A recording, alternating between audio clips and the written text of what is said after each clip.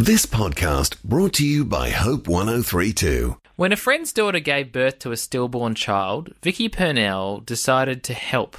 With a talent for sewing, she made an outfit for the baby to be farewelled with dignity. Through this single act of kindness, Bridie's Blossoms was formed, and Vicky has now created more than 460 outfits for stillborn babies. Vicky is the local hero for Tasmania in 2019, and we are honoured to be able to chat with her today. Good morning to you, Vicky. Good morning. Vicky, could you tell us what Bridie's Blossoms is all about? Bridie's Blossoms started at the end of 2013, a combination of two triggers, really. Back, I'd suppose, 20 years ago, a friend of mine said to me that she had been asked to go and look at her little 17-week grandchild who had been born in a local hospital. That little baby did not have anything to wear apart from a Chuck super wipe, and he was presented in a kidney dish to her, so she was absolutely devastated, as you can imagine. As a lady who sewed herself, she just could not believe what was happening. So she said to me, Vicky, you are just about to retire. You are a lot younger than I am, so I think that should be something you should do. So that went into the back of my mind for a few years, and then my lovely friend Anna Connolly gave birth to Bridie in 2013, in April. And, of course, that was absolutely devastating and heartbreaking for her little family and her extended community of friends. We helped her through that year, and towards the end of that year, I went to her and said, Anna, what about if I started this project called Bridie's Blossoms in Bridie's honour, and also remembering what the promise I had made to my friend back all those years ago. And so Bridie's Blossoms was founded right at the end of 2013. The first, I suppose, layettes and things were delivered to hospitals at the beginning of 2014. And since then, over 510 have now been delivered, with approximately 20 items in each one, including clothing for the little baby to be laid to rest in, and for parents to be able to take home bits and pieces that they have worn in the hospital so that they can keep forever.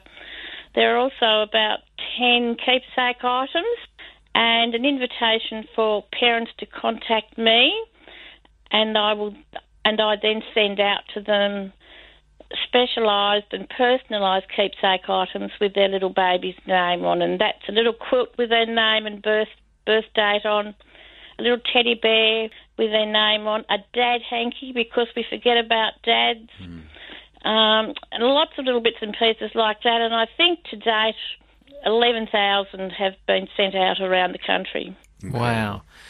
Losing a child would just be such a heartbreaking thing, and I feel like what you're doing here is really giving that child and that family dignity. And can you tell us some stories of people who you may not have met who have received these things you've made? What kind of things they've been telling you about the difference that it's made? Heartbreaking stories, very much like my friends, where a lady contacted me who gave birth to a little boy called Richard over 50 years ago, and she asked me for a keepsake package, which I made for her, sent off in the mail, and she said to me, that is just so lovely. It's something that I can remember Richard by, because when he was born, I have no idea where he was laid to rest. To the world, he didn't exist, but to me, he was my little baby. That's a fairly common comment that I get back from people. It acknowledges that they did have a baby, because they have always been a parent from the minute that they knew they were going to have a baby. We were in the States for a number of years at a church community there, and one of the members, his wife gave birth to a full-term baby stillborn. And in the States, they take a photo of the entire family with the baby and issue a birth certificate and a death certificate on the same day. And I remember sitting in a staff meeting with our church just going, how do we navigate this? Because we have just seen the saddest birth photo ever. How do we approach a conversation like this? How do we offer love and encouragement and support? I mean, you've had to navigate this conversation regularly. How do you start that with a family who is grieving so deeply? Well, the first thing you have to do is acknowledge that little baby existed and talk about it. For too often it's been taboo in this country.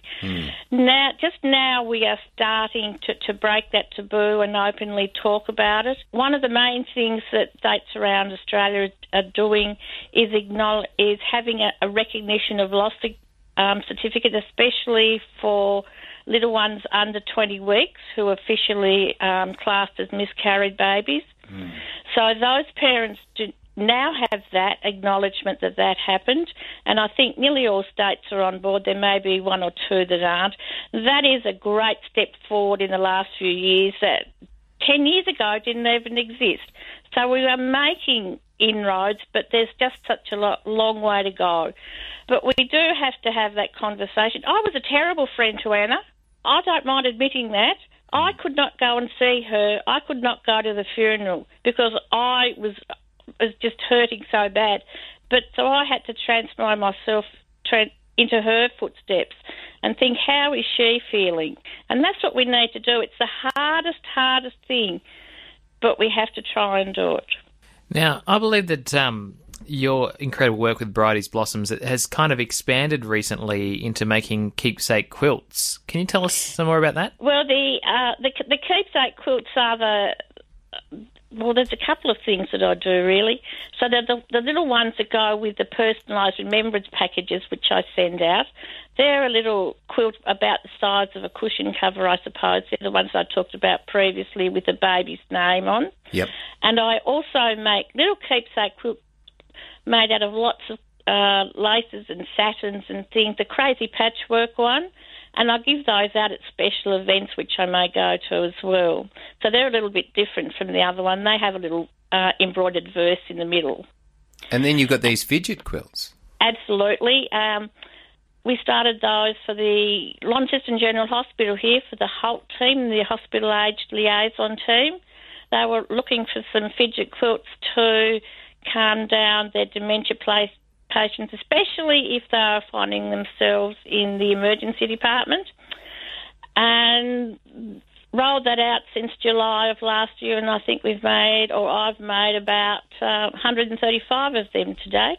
Absolute runaway success, and I'm hoping to roll that out right around the state in the near future to our aged care facilities and our hospitals.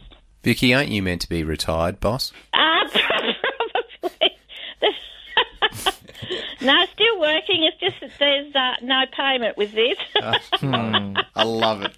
But I guess, there's no payment, but it's so rewarding. Surely it's a rewarding thing to do because you're blessing so many people. Look, I just love to sew. That is it. I just spend my whole day sewing. I have sewn since I was a little girl. My mum taught me to sew when I was about 5, and I have sewn ever since. When I was teaching, I was making costumes galore for school productions, and it just went on from there. I suppose it was just a logical step. It was just something that I was destined to do, really. It's I found a little quote a couple of weeks ago, and it was, the purpose of life is to find your gift. The work of life is to develop your gift, and the meaning of life is to give your gift away. And I think that sums me up pretty much to a T, this little old lady with a sewing machine. You're doing a great thing. How can we, as listeners here in Sydney, support Bridie's Blossoms and the wonderful work that you do? Look, I would just like people to spread the word that if they know anybody who would like one of my wonderful little personalised remembrance sets, just to hop on the Bridie's Blossoms and Blessings Facebook page, send in a message, and it's just about if you know somebody who we can help, who has going through the grief of having lost a child, no matter how long ago, then we can help. I can help. Vicky, fantastic. Thank you so much for taking the time to talk to us today. It's my pleasure. Thanks for listening. Start your day with Life Words. Subscribe to Hope 1032's free daily email devotional at hope1032.com.au.